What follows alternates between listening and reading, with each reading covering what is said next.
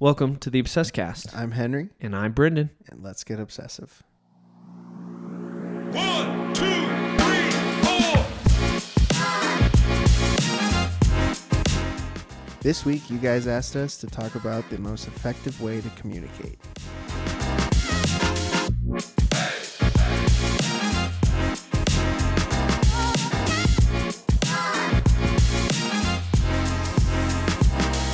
I think this is going to be interesting because I would say we had that a lot less time to bake on this one. A lot less time. And as well, I would say I'm not known for my communication skills. Neither am I. And I would say neither are you. But I have learned... For instance, one of the best things that you've ever said to describe me is that it takes me 3 to 5 business days to respond to a text, which I think is insanely accurate. Yeah, you've gotten a lot better over the years, I will say. But yeah, I've had to learn how to be better at communicating because not only is it important if you want to get stuff done, it's also important for the people you care about that you're good at communicating. And it can just be an exhausting process filtering your communication through this lens of how am I going to do this effectively? What is the purpose of communicating this? What do I want to get out of it? What do I want to convey to this person? How do I want them to respond? Like there's so many variables to communicating well. And I think I'm bad at every single one of them. Yeah. But I've agree. Learned a you lot. Are bad at all of them. I've learned a lot. I've learned a lot through being bad at it. One advantage to being bad at it is I've had to make it a priority. Yeah. And so I've learned a lot about it. And so I feel like I've got an edge up on people when I'm being intentional and focused and making it a priority. Yeah. So like I've learned how to do it well. Yeah, I can communicate a lot more in less words.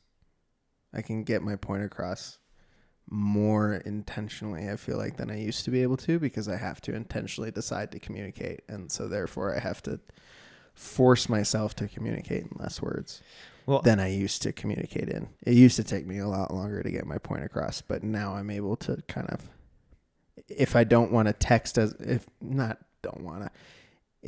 I want to communicate properly with the amount of energy that I put into communication, I have to do it more effectively. Yeah, like I said, it can be exhausting. So having a strategy is really important. I think that doing it the way, kind of breaking this into two pieces like I like to, there's two sides. There's what you say, and that's one element of it, and then it's the person you're saying it to, or the group or the people you're saying it to. And so I think when it comes to you have to first identify who it is and what way do they how do they best receive the thing you're trying to communicate them to. Some people, for example, like myself, I just want to know in the most efficient way possible, what are you trying to tell me? Right? So let's say I dropped the ball on something. I want you to tell me, Brendan, you messed this up in this way. You need to fix it.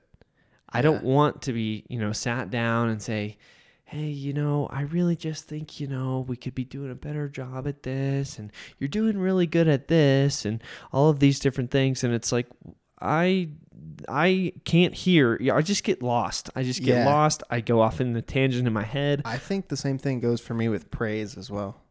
I don't like to hear fake empty praise. I tell my wife this all the time. I also hate small talk that performs the same function as like, let's go a different way. I hate small talk, like at movie theaters. I'm there to pick up my ticket, grab a popcorn and a soda. I don't need you asking me about my day. That's why I avoid Dutch Bros like the plague. Yes. I've pulled up to a Dutch Bros. They asked me how my day was, and I do feel bad about this because I feel like I messed up socially a little bit, but I said no. They caught me at a bad time. They said, "Hi, how's your day? What are you doing today?" I said, "Nope." And then after they handed me the drink, I was like, "I'm sorry, just can't do it today. I appreciate you." How often have you gone to a movie theater, they've said, enjoy your movie, and you've said, you too. Or enjoy Once your I meal, saw that- you too. Once I saw that meme, I did it a lot less. I do the enjoy your meal one a lot, but the movie one does not for me. Yeah, because you almost make it an active priority to not be that guy. Right. No, I completely agree with you. I think it's interesting though, because I think you if you start with why you communicate in the first place. I'm the kind of person, I communicate to get something done. I communicate to get a point across. I communicate to move the needle forward. I do not like to communicate for the sake of communicating. I'm not good at small talk, like you said. I don't see the purpose of it. I was getting coffee today. I had my AirPods in, and I'm like in my own world, right? Yeah. And the guy's, talking to me about, oh, have you tried our medium roast coffee? And I'm like, I didn't even hear him, so I had to, turn off my music. And maybe I'm, disrespectful, or maybe I'm rude because I had my AirPods in the first place. Like, sure, I give you that, but I don't. It should not require me changing my environment to participate in his small talk routine. But that's the question, right? Is it selfish for me to not want to participate? And that should be okay. Yes, it's absolutely selfish, and yes, that should absolutely be okay. We should be allowed to be selfish with our time and our brain energy. I don't want to spend my brain energy telling a Dutch Bros employee who doesn't care and who is trained to ask me these questions what I'm doing with the rest of my day. Sure, it's a waste of my time. But they don't understand that, because they don't look at the world through that lens of what's the next step, what's the effectiveness thing, or here's how it was explained to me by somebody who I trust a lot. He said, you don't realize that you put more effort into thinking than most people do.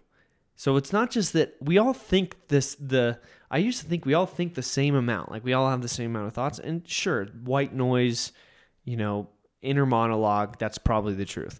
But most people don't get fixated, and most people don't spend the same amount of effort and energy on honing the thing that they're thinking about, or perfecting, or simulating, or projecting, or whatever, saying, okay, I've been thinking about this topic since I got in the shower this morning, and I've like almost like hit my face on a cabinet that was open because I was so in my head thinking about the thing. Most people, or at least a lot of people, like the person who you met at Starbucks, probably doesn't have that mode. So yes, I should be allowed to be who I am and think the way I want to think.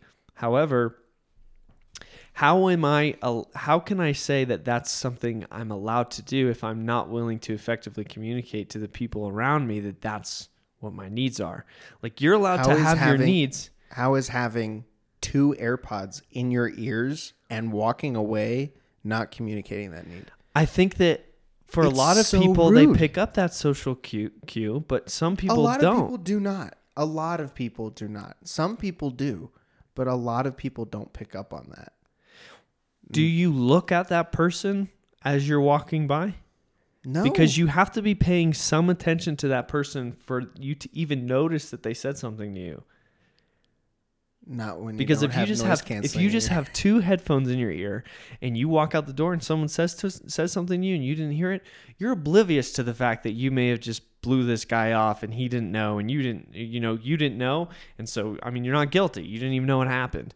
But if you have the awareness to stop what you were doing, to acknowledge that he tried to talk to you, gave him some form of social cue of attentiveness, even if it's just looking at him. And once you do that, I don't think some people even need a social cue.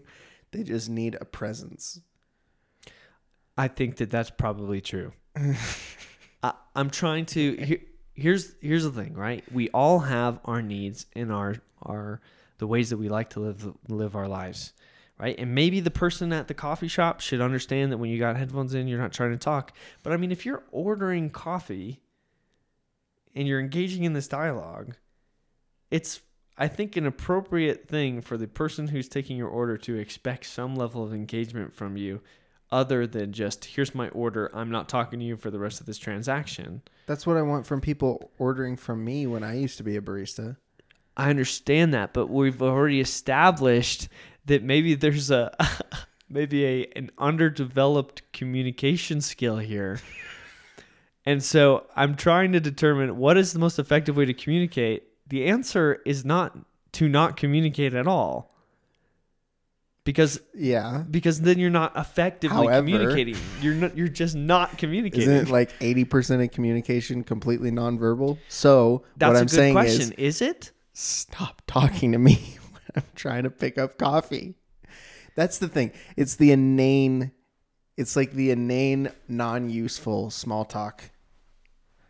Like when I'm waiting for my order, I don't want it either.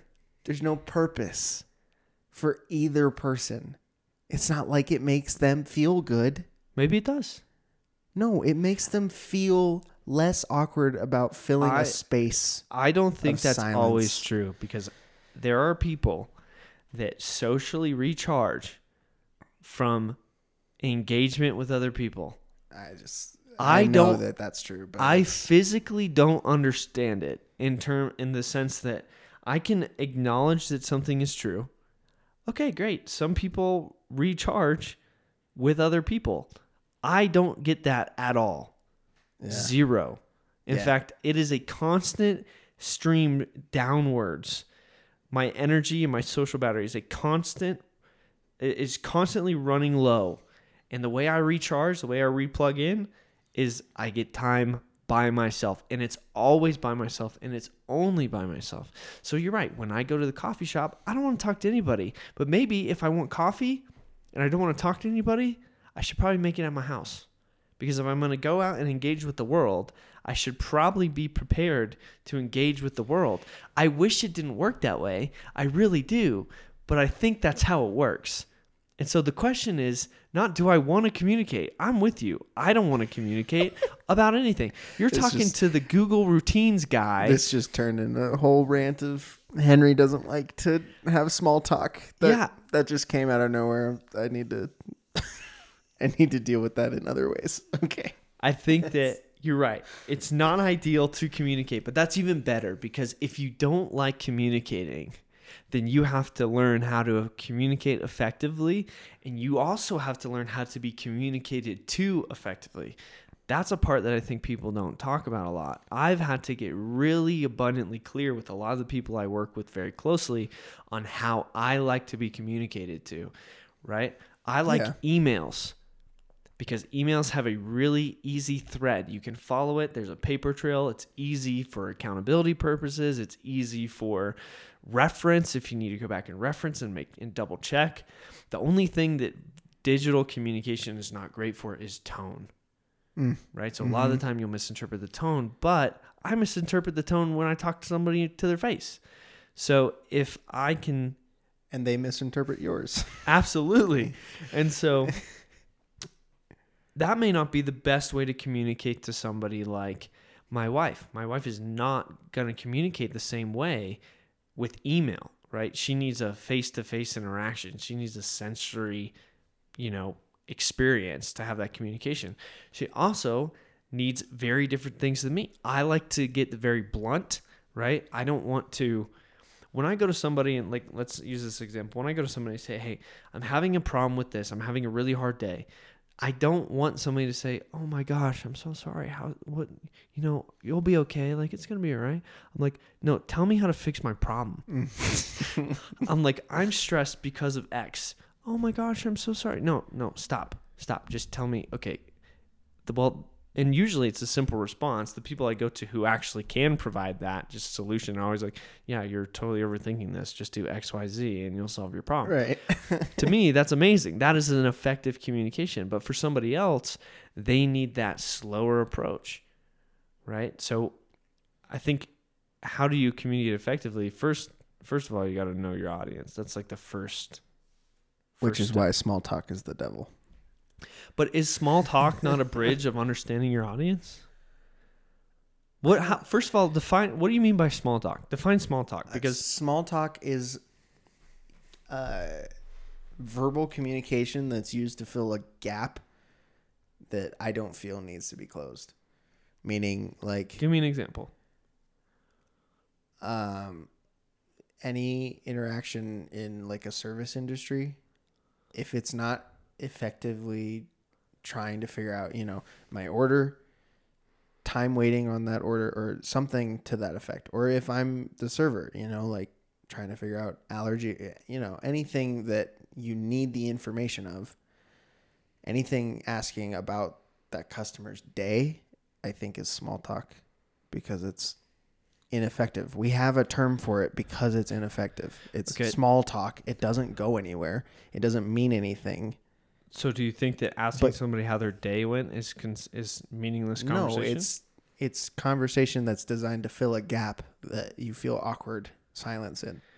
What relationships have you been in who have not had some component of that relationship start with the bridges of small talk? That's different. That's not small talk. That's learning talk.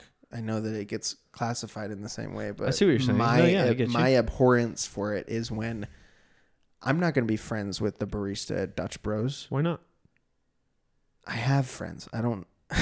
I have the number of friends that I want to have. Because you don't want to be. That's fine. Right. Yeah. I have the number of friends that I want to have. I don't want new ones.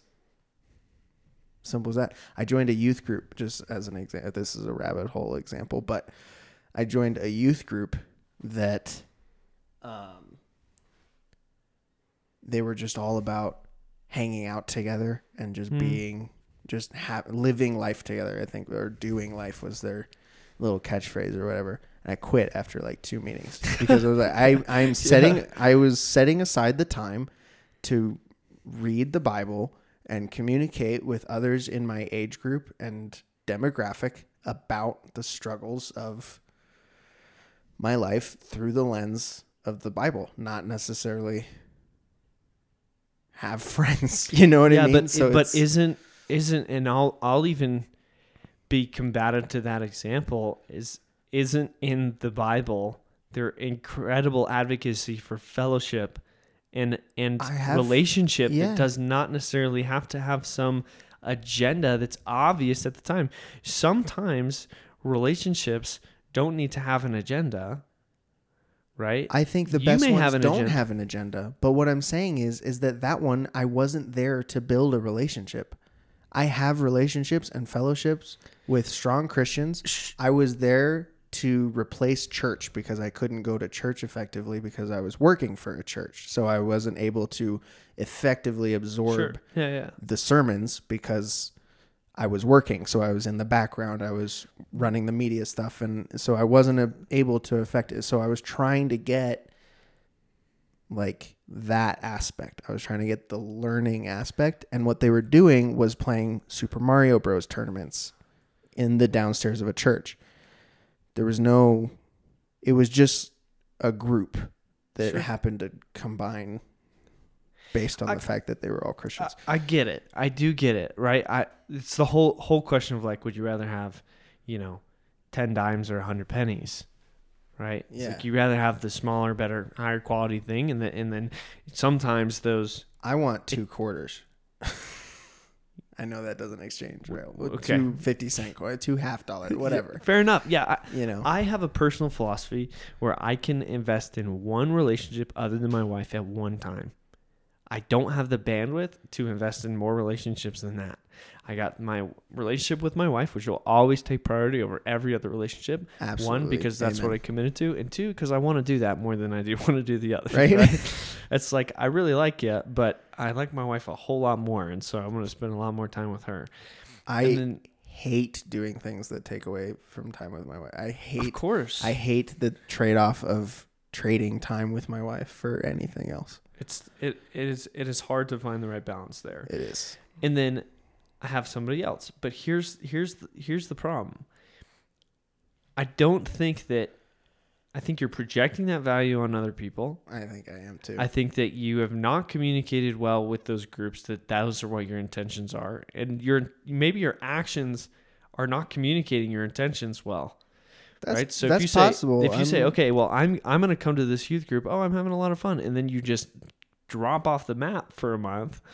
That's not communicating effectively what those needs are. And so I think maybe this is turning into what's the most effective way to communicate to, are you communicating? Right? Because if you don't, Which, is what is the most effective way to communicate? Not Henry's way. well, no, I don't. I think there's elements of Henry's way that are right. I think there's advantages to being able to do this. Well, maybe you don't need a ton of feedback, and maybe that means you're really effective at communicating with the small group of people that you have, and you're getting all of those social and emotional needs met. But some people don't have those skills. So bringing it home a little bit, okay, you say, okay, well, I don't need a ton of people to feel socially taken care of. I have enough people to where I'm not living in an echo chamber. That means obviously you're communicating effectively with those people to some extent, or else you wouldn't be getting a specific piece of feedback that you'd be craving, right? You'd be searching for something that you need. That's just your temperament. If something's missing, I have to go find it. And so if you feel like you're getting that, what are the ways that you've learned to communicate effectively with your wife, for example, that has allowed you to lower that need for community because you have a thorough communication channel with somebody that is close to you? What are the specific tactics that you have found are effective, and what are the specific tactics that you have seen fall on their face? So when I communicate with anyone, we can use my wife as an example, but when I communicate with anyone, I have learned that speaking a thought as if someone is seeing my thought is ineffective. So assuming assuming that people are making the intuitive connections that you're making in your head of, like, for example, a lot of people will communicate with, like, oh, the thing about the thing. Those will be the words that they say. Oh, well, it's that thing. Or, oh, you know what I'm talking about. You hear those phrases. Yeah. And it's like, I mean, do I? Some people get it, right? If I could say, oh, you know his name, you're going to be like, oh yeah, that guy. Right. But somebody else might completely Which I think I've miss done like 4 times on the last 2 episodes of this podcast. Yeah, I think perfect example. Yeah, no, I agree. I think some people require, explicit. Yeah, and I think I just tend to assume that everyone can see my brain. So when I'm trying to effectively communicate, understanding that not everyone knows what I'm thinking about, and when I'm going into it, not when I'm stuck in the middle of it, trying to say, like, what's this actor's name? You know who I'm talking about. So I guess one effective communication lesson is think before you speak, which is plot out what you're going to say and who you're saying it to, which I think is what we've been saying for... Well, I'm actually realizing something as we're kind of going through this. I don't think it's think before you speak. I think the unique problem that we're discussing is eventually, if you're not intentional enough with what you're trying to communicate, you just start vocalizing your entire thought process. And so I'm thinking about times that I've been communicating, and anytime I talk too long about something, somebody tries to ask me a question, it's like I won't talk to anybody for like days at a time, and then I'll finally get in front of somebody and I'll start talking to them about, people say, oh, well, how's your day? Right? And I'll, like, if it's somebody I'm close with, I'll say, oh, it was XYZ, it was okay here, but actually I think that, this has been a little bit different lately, and I think that's because of this reason, and well, that's related to this thing I was thinking about earlier. And then I'll start to think out loud, thinking that that's a conversation, when it's not a conversation. I'm just letting the thoughts kind of fall out of my face, and then I'm expecting engagement back, but people are like, I can't follow this because when you think it, those connections kind of It's happen on their own. It's kind of like talking like how a 5-year-old kid learns how to tell stories, you know? Explain. Like 5-year-old kids don't necessarily know how to craft a narrative with a beginning, middle, and end. So when they tell a story of their day, exactly. it's so loose train of thought. Just everything that happened in that day comes up in a short Right. sentence, and it bounces like crazy. So if you're not crafting a narrative with every I guess that's like, I mean, that's obviously painted by the way that I think about everything, which is story comes first. But if you're not crafting a narrative, I don't think you're being effective with your communication, because if you're not, and narrative is a loose term here, meaning what your meaning is the narrative. But even right? just right now, you just did exactly what I said, which is you were starting to think about something. You got lost in your own thought. You started to make little adjustments to, well, when I'm talking about narrative, and actually, wait, no, when I say narrative, I'm talking more loosely. And that's really hard for a lot of people to follow. I It's think really yeah. hard for people to read a script and also read the footnotes and the like director's notes and the choreography and the everything at the same time, right? That's difficult for a lot of people to follow. What most people need, including ourselves, when people are communicating to us, is very clear, linear conversation of, let's say I asked, how was your day? People want to hear, it was good. I did X, Y, Z, the end. Start, middle, finish. I think that's just the way our minds work. I don't think that we absorb anything non-linearly, but we communicate it that way. We process non-linearly all the time. Yeah, for right? sure. But we don't absorb things non-linearly, or at least in a followable way. Well, I think that it's easier to think than it is to talk. I think it's easier to talk than it is to communicate effectively. And so because there's this giant gap between what you're thinking and how you're talking, that's where the communication problem comes in. Right. And I think it's easier to listen to something Oh, for and sure. absorb it than it is to communicate that same thing. So I think the first thing to communicating effectively is you got to get linear, and I think you have to separate yourself from this thinking mode in your brain, and you have to actively turn on the switch of, okay, now it's time for me to communicate this information effectively. But then there's scenarios where the rule, like there's exceptions to the rule. For example, a podcast is way more fun when it's less linear.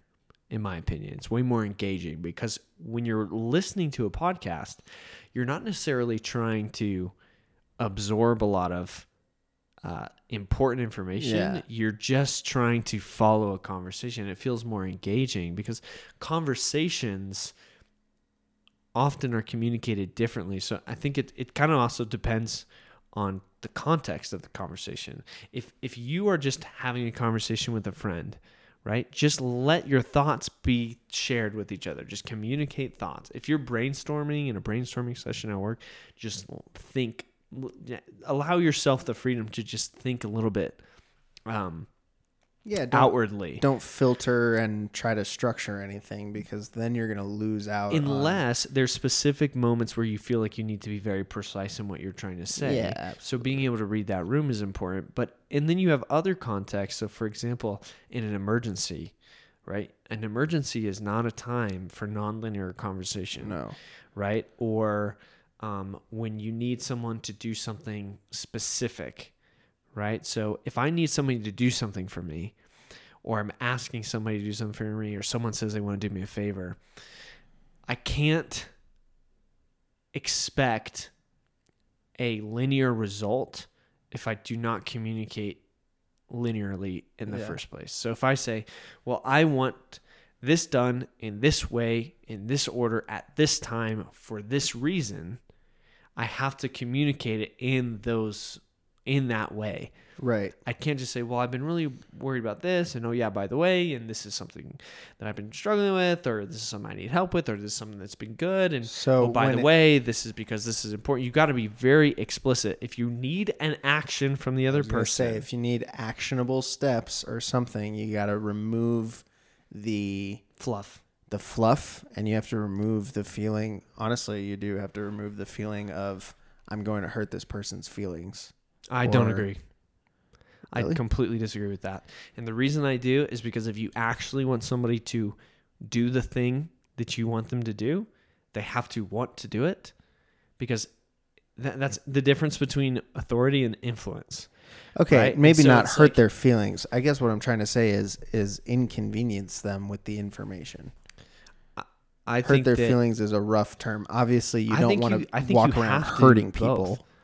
I think you have to, and this is where tone comes in, right? Because if I say, Henry, you're doing a really good job. Or I say, Henry, dude, you've been killing it lately. I'm saying the same thing, but your reception of what I just said are now two completely different things. And you can tell me all day long that you don't care which one I say, but I've had conversations with you and I have had delivery that was just to inform you of something I need you to do or something that you did really well. And if I, think the last 2 years versus 10 years ago, right? And the response is completely different.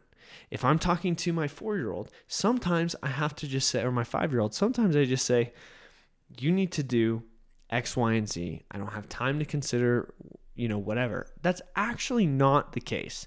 I never can't consider the emotions of a situation, no matter what. And if you look at any great leader who you've ever seen in any way, or any great communicator, they never disregard the emotional element of the conversation, ever.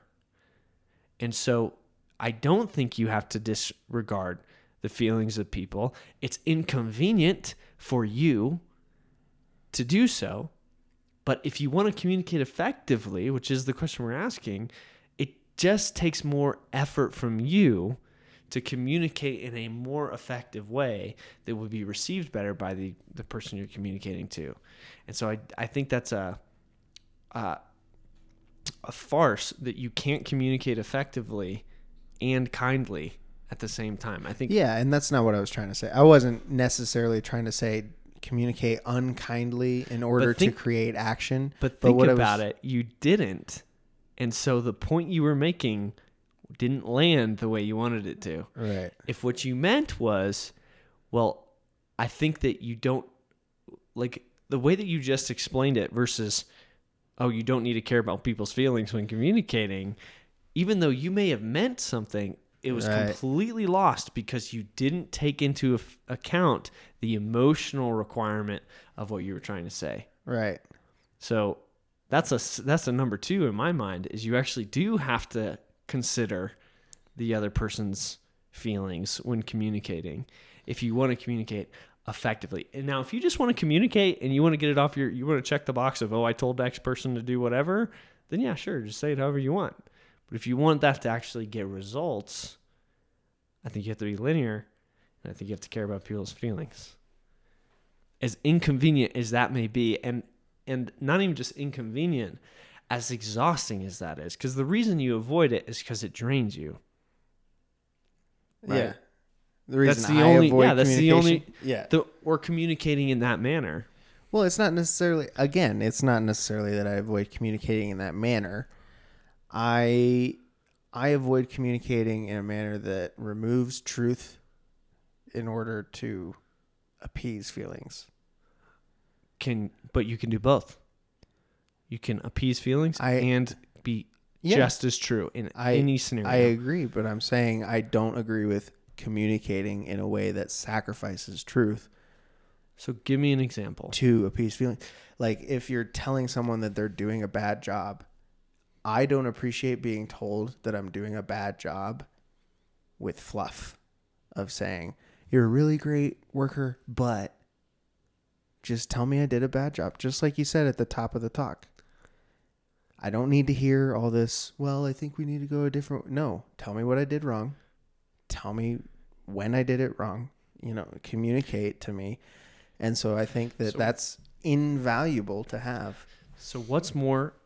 I agree that you don't need extra words, but I do think that tone is really important. I'm not disagreeing that tone is important, but what I'm saying is if you're sacrificing truth and message in Yeah, order don't to lie. That's a really good. I think that's a fundamental.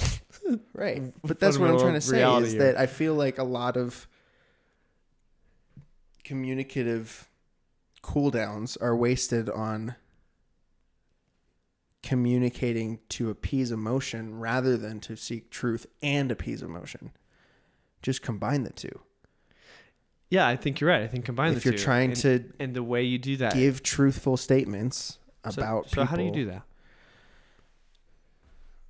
I think you just have to think more about things before you're trying to communicate them. I think you need to craft. Preparation. Yeah, I think you need to craft more communication. For instance, I don't just fire off the first draft of an email that I write. Oh, definitely not. You know, you write it. Sometimes I rewrite rewrite them 10, 15 times because my first one is like, let's say I'm frustrated. My first text that I send is usually not the worst one. It's usually angry. But then by my fifth or sixth iteration of that text, it's usually really, really not appropriate. Like it's like just like because I've now stewed in that stuff, but I still don't send it. So I'll start off, with things, and then it'll get really passive aggressive. Like, well, in per my last email that you agreed to, that you said okay to, right. that you whatever, blah, blah. And then at the end, it's usually like, hey guys, do we have an update on this? Right. Yeah. Question mark. Right. So that's something that, did I sacrifice truth there? I mean, maybe I was really frustrated, but again, is that necessary information in the context? Maybe at a later time, it's important. I think that goes back to that. last week's conversation about objectivity. There are things that are more usefully true to the entire group. That break point of when some subjective thing, like your frustration is really like your subjective, objective truth, and projecting that is not effective communication. Yeah. It's not going to, it's not going to get received the way that you think so. Right. There's a really, really funny Key and Peele skit about this. Oh, I love that one. Where they were texting each other back and forth. And one of them's mad and the other one's and one of them's like, oh, yeah, smoking cool, weed. Dude. Yeah, exactly. Yeah. And that happens all the time. And you have to learn to remove yourself a little bit emotionally from the conversation while still being aware. And so it's this weird balance where it's like, okay, I'm not going to let whatever's being communicated to me change my strategy that I had going into this if I can avoid it. Obviously, sometimes there are exceptions to where it will need to happen that way. But I think having this understanding that people don't communicate emotionally well at all anyway. And so it's not necessarily just about, maybe emotionally neutral is effective. If you don't know how to read the emotional situation, just stay emotionally neutral. But yeah, it's wild, man. Just communicating anything, it's just such a multi-step process because there's so many variables that can change. And this is why the world spends, billions of dollars on research on this, on training, on leadership development, on books and everything about how to communicate, because people just fundamentally aren't that good at it. And I don't know why. I really don't know why. I think it's because... Do you think that's more of a Western thing? Do you think it's more relevant in these kind of more individualistic cultures? I want to say it probably is because, there's been studies done that Western cultures value the individual more than the group. And so therefore, each individual is trying to, as we showed at the top of this talk with my rant on small talk, each individual is trying to communicate their value system loudest.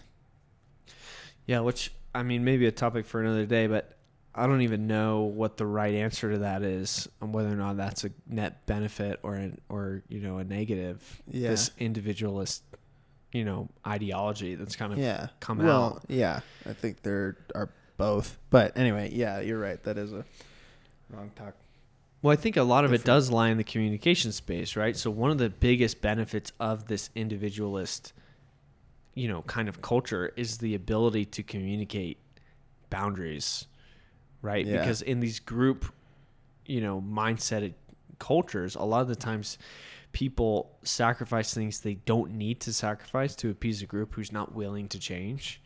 Right. Whereas the individualist level has the opposite problem, where it's like the individual is not willing to change to the needs of the group, even though the group may need the individual to change. Yeah. And so it's, I think that's a whole nother That's a whole communication nother nightmare. thing why, yeah, like there's so much employee training on how to be a good team member, right. not just team leadership. You have to, there's so much training revolving around, and it looks good on a resume if you're a good team player. And that's why I think extroversion actually succeeds more in any space. I think Which is true. I mean, I think it has a materialistic advantage. It's very pragmatic to have that extroverted nature to you, because it allows you to stay more engaged in a group setting, and most things are done in a group setting. Most, at least from this, materialistic capitalist world. That we're in. Any kind of capitalist, or even not, even just if you want to create change at scale, you need people to do so. right? Kind of lassoing the conversation a little bit. I think the first thing we've talked about is the need to prepare. Right, you got to prepare before, if you have time to, even if it's 2 minutes, right?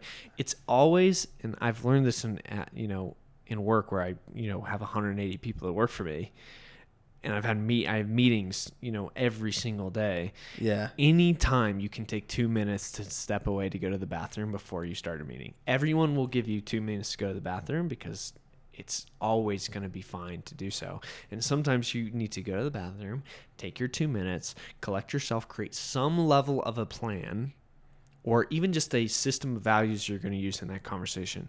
I'm going to be calm. I'm going to be kind. I'm going to be clear. I'm going to be whatever. Define what those things are before you go into the I think those three things are probably pretty good tenets of effective communication in general. For sure. Calm, kind, clear. I think that's pretty much what we've been talking about. Prepared is calm. And I think kind is emotional, and clear is linear.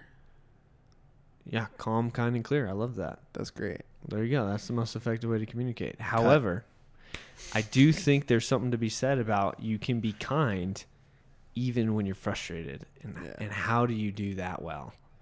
I'm still learning how to do that, but I think that understanding that frustration is a momentary feeling. I think and that you care about the person you're communicating with beyond the frustration. You know what I mean? I think that's the big thing. Looking at it from a more of a leadership perspective, it is really important to realize that your job is not to command people, it's to be with people. Yeah. And so the way you communicate kindly when you're frustrated is you have to get out of the headspace that it's about you. Right. Well, yeah, the person that you're communicating to will have a longer memory than your frustration will last. Oh, for sure. So it's interesting the way that relationships work, where it's like it takes 100 good communications for every one bad communication you have, at least. Yeah. Because you're right. People will remember. I mean, think about yourself even. You remember the way that, someone communicated poorly to you when you were 4 years old, right? When you were in school, right? You remember those 1 or 2 big moments where it's like, man, my parents, my teachers, my friends, whatever, they really dropped the ball. We're not like dogs. I can yell at my dog and he's still excited to see me come home the next hour. Yeah, right. I exactly. did today. There's something to be said about those bad communication moments. And I think maybe the last kind of tip to communicating well is have an awareness of that communicating poorly will stick a lot longer. And so you don't need to be afraid of it. You just need to be tactical. Yeah. Right? Be that calm, kind, and clear. Calm, kind, clear, and conscious. And conscious. There we I'm go. coining this. We're coining this as part of the This is- Obsessive podcast. This is the Obsessed Cast Calm, trademark. Calm, kind, clear, Conscious. and conscious. Which are hard to all do at once, to be fair. Right. It is hard to do all How four many of those things. voicemails have you left that hit any of those? I don't leave voicemails. And I don't leave voicemails for a very specific reason. This is another communication tip that I learned when I was in a sales position for a little bit. How likely are you to respond to a phone call that leaves a voicemail versus, for example, let's say that your wife calls you, leaves a voicemail. You're going to listen to the voicemail. You're going to get what you need out of it, and you're not going to call her back, most likely. Now, maybe in the voicemail, if you say, call me back, potentially. But if you see 5 missed calls, 2 missed calls, 3 missed calls, you're going to call that number back. Yeah. Right? Way more than if I call you twice and leave a voicemail, you're just going to read the voicemail.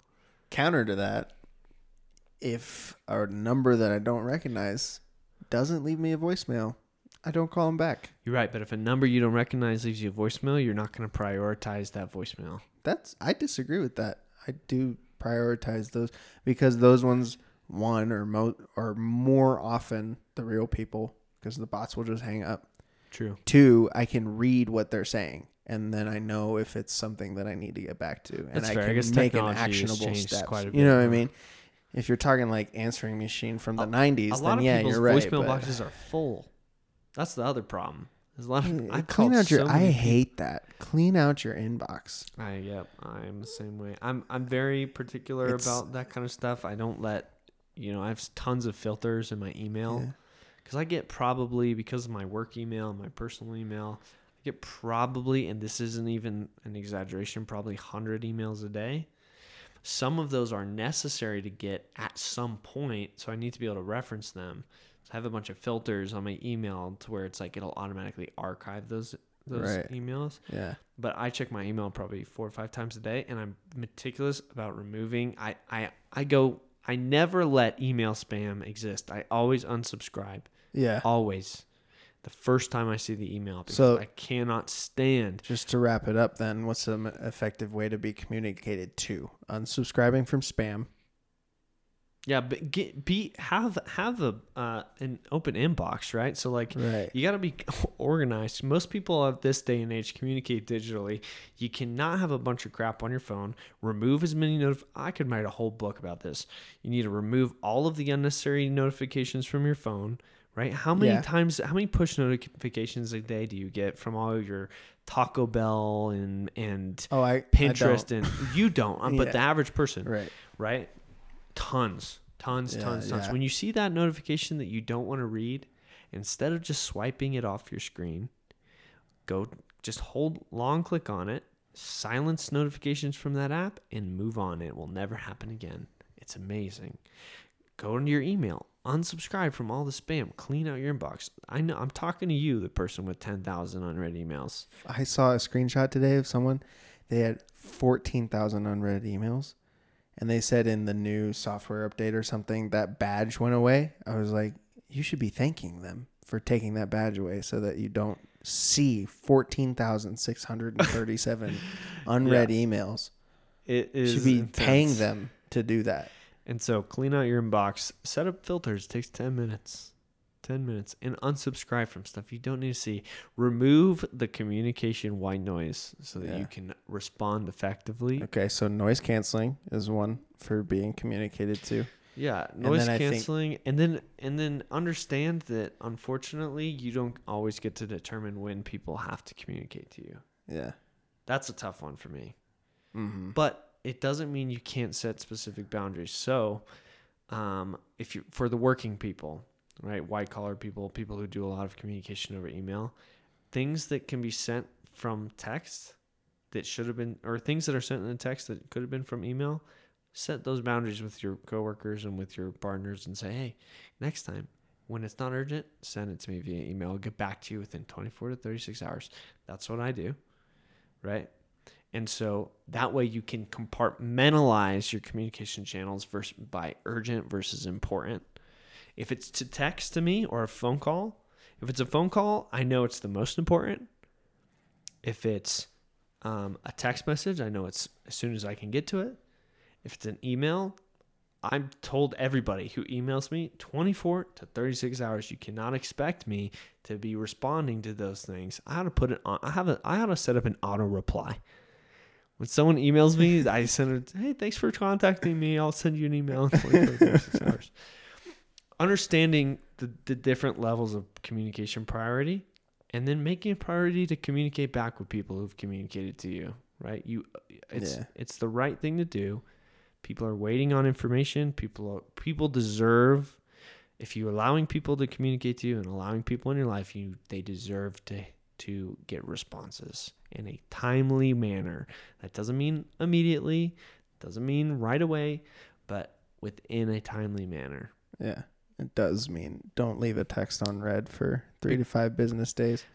It's not ideal, I think. Yeah, which is why I wanted to change that about myself, because that was not a good reputation. Especially considering people, you would expect that from somebody else. If you expect people to communicate to you timely, you need to also communicate timely to other people. Yeah.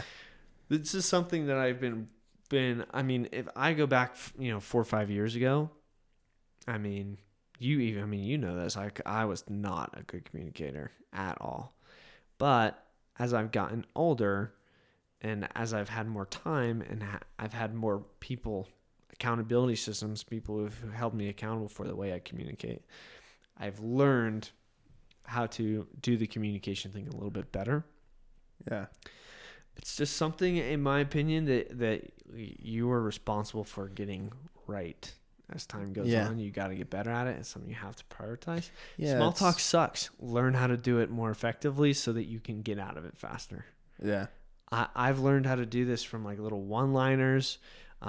Whenever I do like corporate stuff, like go to Atlanta or whatever for corporate visits and stuff, I have a specific script that I use when I talk to all the little corporate people, because I know I'm going to have these small talk conversations 550 times. I have a few of those.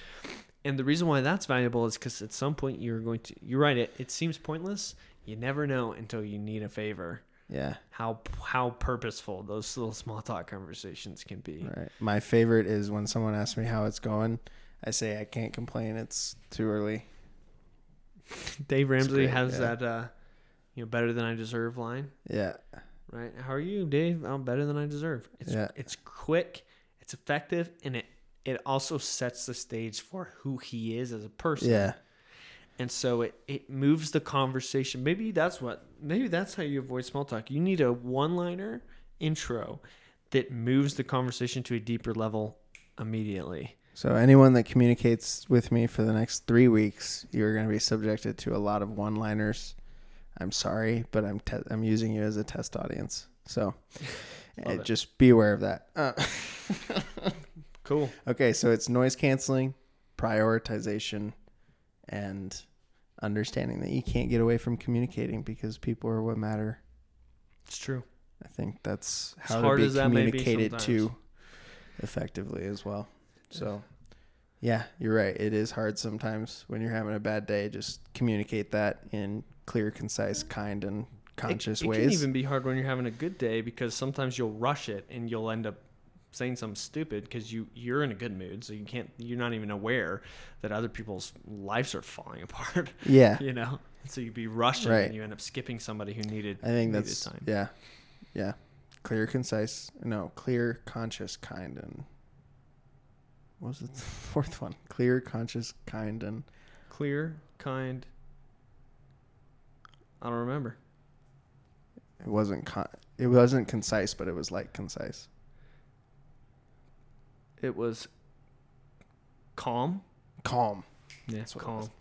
Calm, kind. Because even when you're mad, if you can stay calm, you not only do you better serve the person you communicate to, but it comes with this like subliminal level of exactly. Yeah, cachet. The perfect example of this is Mufasa. Like, there's literally no better example of somebody who, when they're angry, he has his moment, but then he's immediately composed and stoic, and that you deliberately disobeyed me. Exactly right. I remember when he says that, and I'm feeling guilty when I'm watching the movie. Jeez.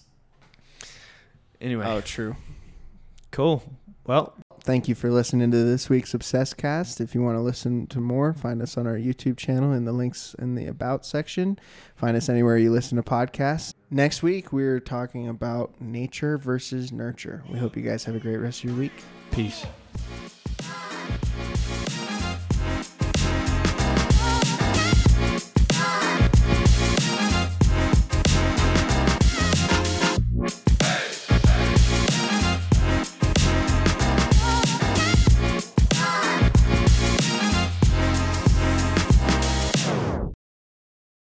Welcome to the Obsessed Cast. I'm Henry. And I'm B Rabbit.